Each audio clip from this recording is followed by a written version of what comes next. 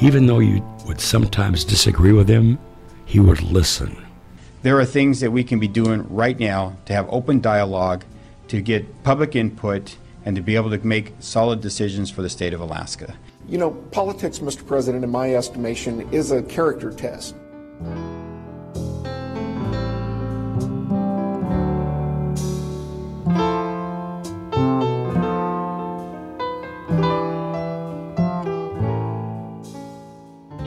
Welcome to the Empty Office Podcast, which is a production of the office of Senator Luca-Gayle Tobin. I'm Mike Mason.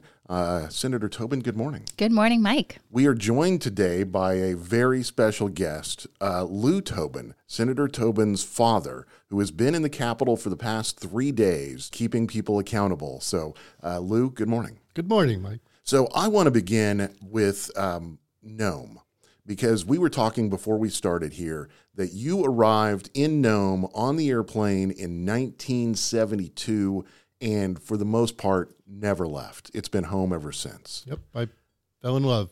Why did you fall in love with Nome, Alaska in 1972, and where did that plane originate from? Oh, it was just from Anchorage. We drove from New York to Alaska, Anchorage. You know, that's the way everybody got there in 72. I had a Volkswagen bus, and we camped. Everybody else boasts about how fast they drove the Alcan.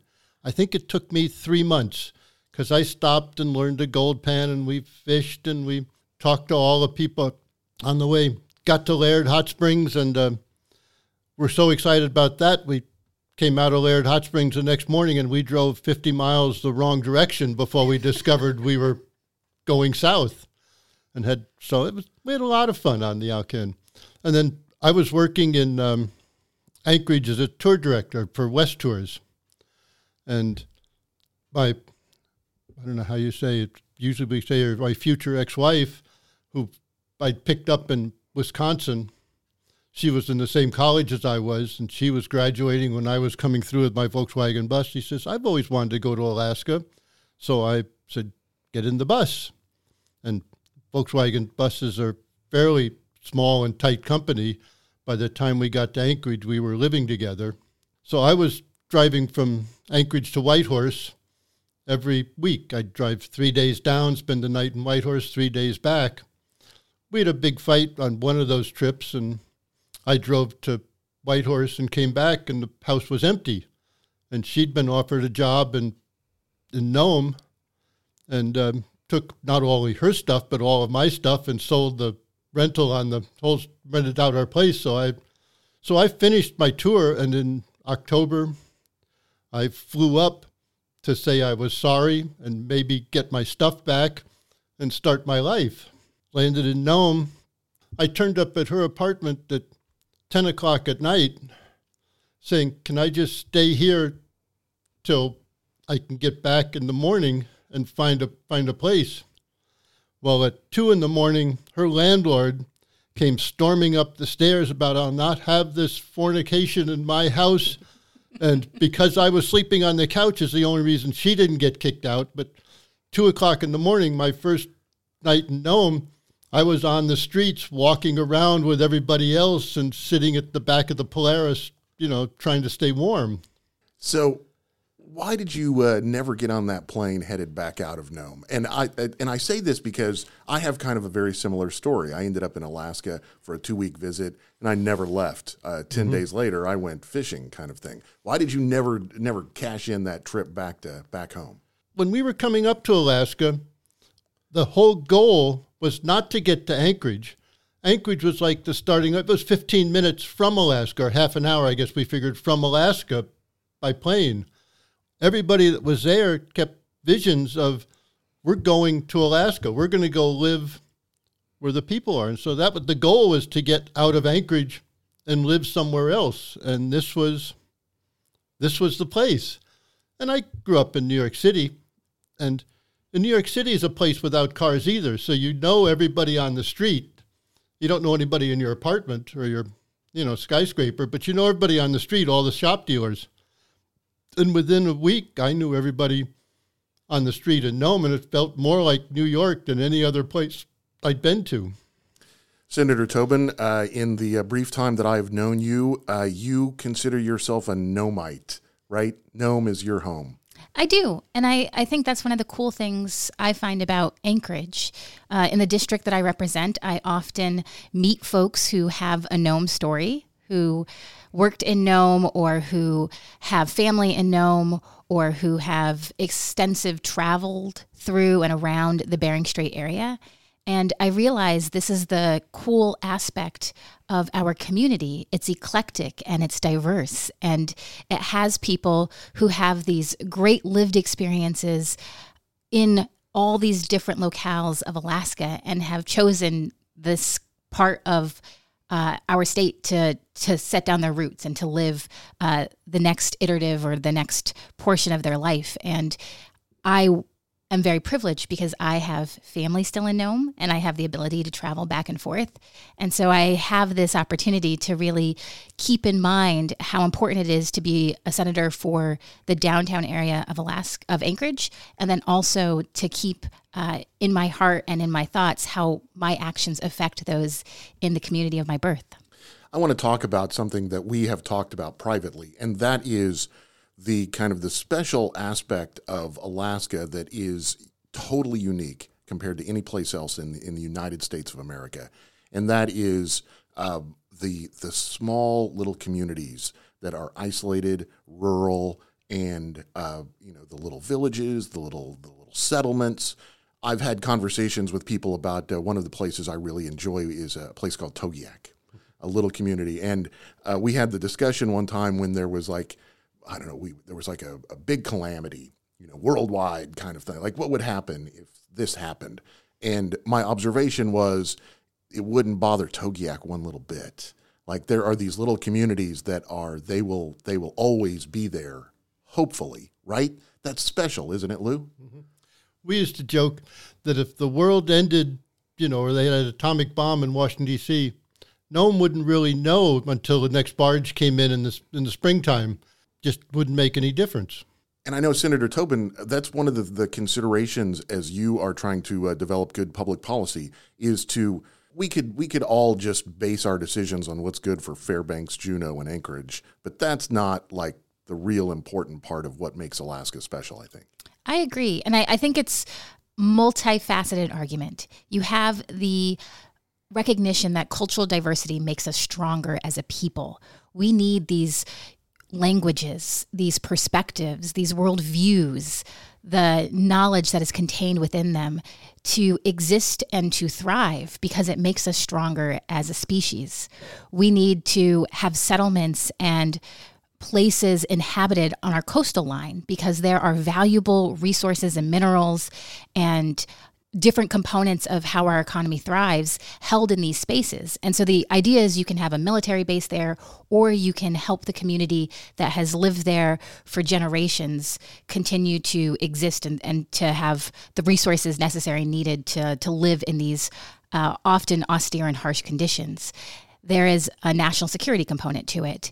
And the most important part to me is there is a human right to live and to thrive in the place of your birth, your homeland, your ancestral spaces. And these different facets all comprise what makes the best public policy for Alaska. All of those things have to be included in the consideration when we talk about why do we fight for PCE, or why do we fight for bypass mail, or why do we ensure that folks are able to access good quality water and opportunities for education and opportunities for economic development, not just in our urban areas, but also in our rural and remote areas. So over the past 3 days, as Lou Tobin has been in the Capitol, I just thought of this. It seems as I've been in this building since 2015, and I think more people know Lou's name than know my name. You are not an unknown quantity to a vast majority of the people in this building.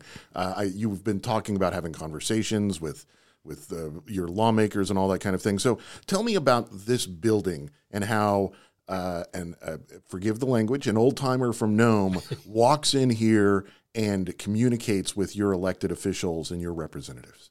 First, Nome is a really tight community, so if they come through Nome, and we had 3 different Democratic conventions and state conventions in Nome since I've been there in 72.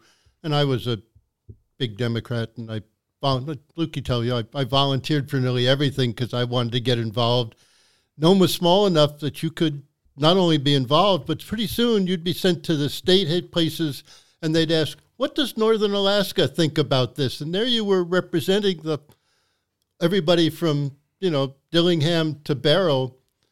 And they'd say, that's not me. But they'd say, but you're the only person we have, so come in.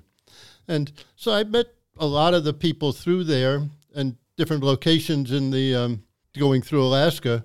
And it's been fun. And I have a pretty good rapport with everybody. You just keep checking in with them to see what's going on all the time. And say, I'm not pushing for anything this time. I first came to Juneau as the president of the Nome Receiving Home, trying to pick up funding so we could build a house there, build a receiving home in Nome. And Larry Davis was the senator here. And I was, 24, full of all kinds of stuff. I'd get up at 7 and be in the Capitol, be at this building at 8 o'clock, going to go talk to people, and nobody would be here. And around 10 o'clock, Larry had come in and say, find me about 4 o'clock. And I didn't know what to do. So I'd come back and see him at 4 o'clock. He said, well, let's go down to the Latch String, which was I can't remember the name of the hotel, the Baranoff's big place. And there you'd see all the senators, representatives, and he says, go buy him a drink and he'll listen to you. Go dance with this lady and that table will listen to you. On about 1 or 2 in the morning, my lobbying for that day would be done, and I'd go home, and he'd say, come back and see me at 4. So for 3 days I did that, got the receiving home built, and then I had a friend, and he says, let's go up into the back of Juneau Mountains for a little while. So I camped out there for a day in his tent, and he says, now you look good enough, you can go back to Nome and tell him what you did. I think some of these stories are really fascinating to hear about how it used to be or how it used to operate. And I want the public to know that is not necessarily the way we do business today. I do come to the office at 8 a.m. and have many constituents that I listen to at that point. But one of the other things I want to highlight is this idea of getting involved in your community. My entire childhood, Lou was engaged in every volunteer community opportunity that he could possibly get engaged in. Not only did he join the Nome School Board, but he also was the president of the Nome PTSA. He has been the president for our Rotary Club many years. Art Council. You're on the Art Council. You were also on the Nome City Council. You have served in the fire department. You also were involved in my booster clubs and all of our different activities. You were a doodad for my Girl Scout troop my entire junior high and high school career. I started with you and was president of the preschool. And Nome is strange. Everybody says, I'll help, but I don't want to be in charge. If you just take the lead, then I'll help you with whatever you want. And of course, you take the lead and they say, I've got something to do right then. I'll get you the next time. But so you get in and you get involved, and it was a great way to bring up kids because everybody was happy to see. They were happy to see my kids when they were 3 and 4 and 5 than they were me. I also love, and I will say my personal favorite volunteering opportunity my father engages in now is the steak and chili judging for the VFW during Iditarod. It always means we get a good seat and a good steak. Lou, I want to ask about Senator Lukey Gale Tobin, your daughter. When she called me up and said, would you like a job? I was like, I'll take it. I don't care what it pays, kind of thing. Because I was honored to work with her because she's an honorable person. Are you proud that she's sitting in this position? And did you think she ever would be? I'm very proud. That's a given. I'm a father, and it's hard to watch some of the things that go on and not want to say, Lukey, can I help? You have to keep stepping on your tongue and saying, no, this is not my job. But yeah, very happy. But back when she was like a sophomore in high school, she won some speaking engagement and was going around to a lot of the places in both Fairbanks, Anchorage, and around her village areas, talking, and I think it was on drug abuse and how to overcome drug and alcohol abuse. And one of the guys that came in to speak was Senator Murkowski, Frank Murkowski. Frank this time, the old Senator Murkowski. And he talked with her, I guess she spoke first and he spoke second in a couple places. And she was in an airplane flying back to Anchorage for one of these speaking engagements. And Mr. Murkowski came in and didn't think she recognized him, sat down next to her and asked what she thought about the different speakers, and especially the guy in charge that was doing all the speaking up front. And she recognized Senator Murkowski, of course. He's 6'4" or something. And went on and said, well, it was pretty good, but the guy in charge, that senator, he spoke way too long and was way out of touch with anybody and proceeded to tell him how to fix it. And he left and, but the next day he was talking to her and saying, when they open up the Senate Page program, I want you to apply. And she was all excited about this, but the next year when they had that deal, our guidance counselors didn't tell anybody in the school that it was happening. They said, oh, nobody from Nome ever gets anywhere, so we're not even going to tempt our students with that. She was in a wrestling match in the middle of a Saturday afternoon when Murkowski's office calls Vern, the guidance counselor, and says, how come Lukey hasn't applied yet? And he says, I didn't know she should have. So he ran down. It was the last day for application. So between wrestling matches and scoring for the rest of the wrestling team, Lukey had to fill out her complete application, was accepted. She was one of 2 people in the state sent to Murkowski's office and became a Senate Page.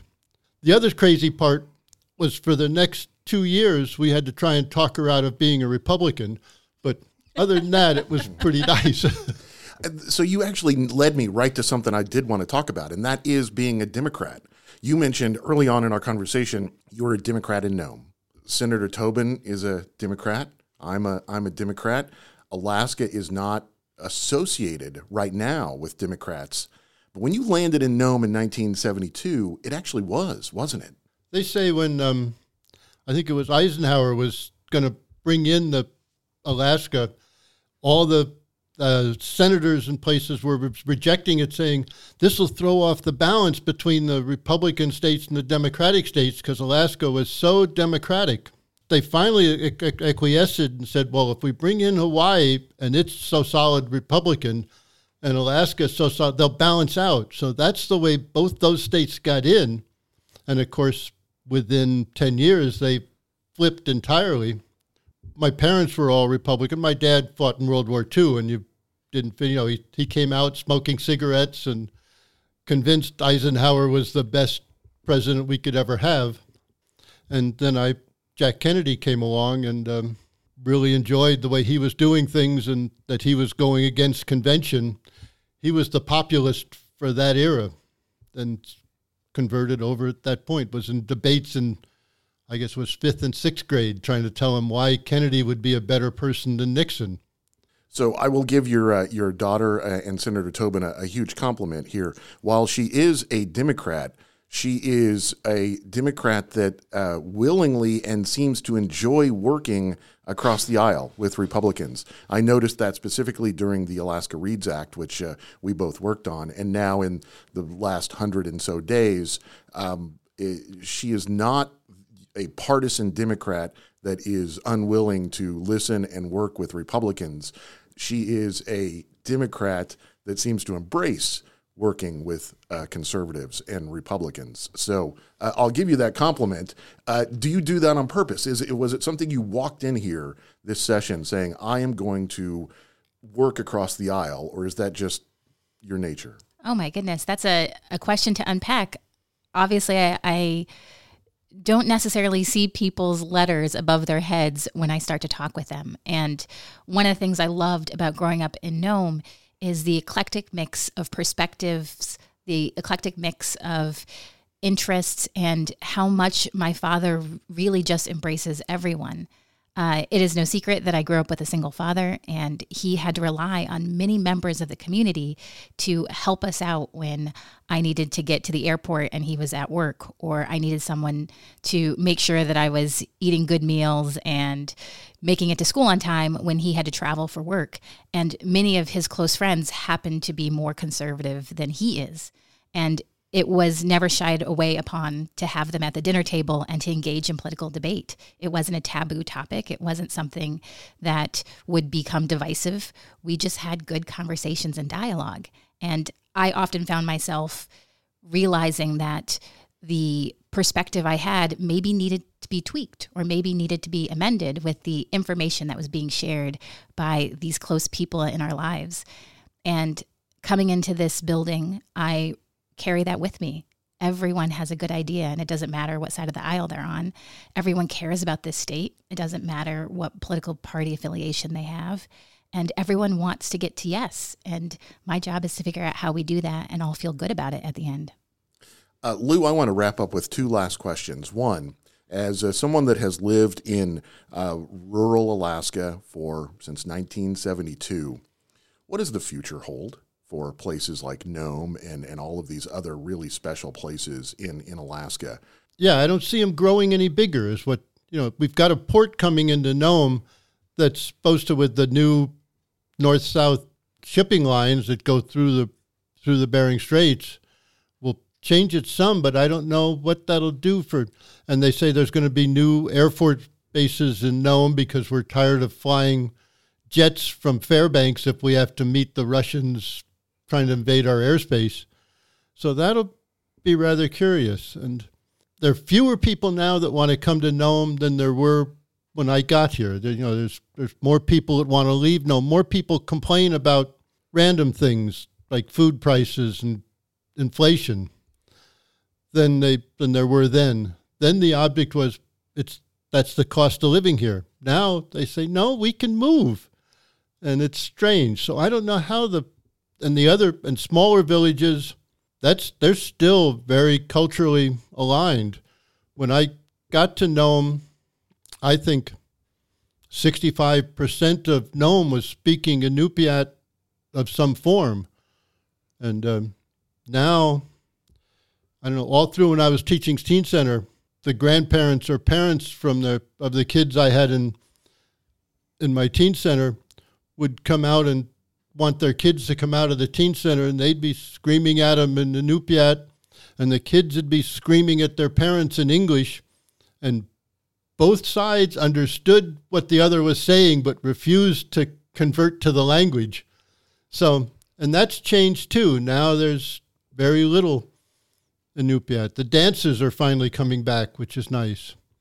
So I don't know how that's going to change Alaska. Unfortunately, I've only got maybe 10 to 50 years before I find out.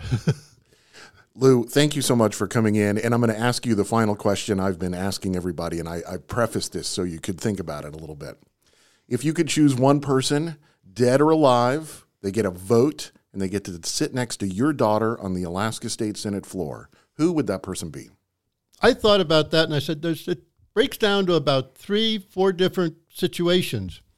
If they're talking about the pipeline, the PFD, and oil, I'd want Jay Hammond there. Not that he can change anything that's going on right now, but for his moral and influence on what happened, because he has the history, he would be the most fun to come try and push the legislature into being normal again on the PFD and the oil problems. But if it was just general things, I think Johnny Ellis had the best take on the legislature. He had the most humorous approach to talking to other people and picturing other people. If we were in a Democratic Party, he would be able to characterize all the different fractions in a way that not only lets you understand, but lets you understand with humor and not make fun of them, but laugh with them.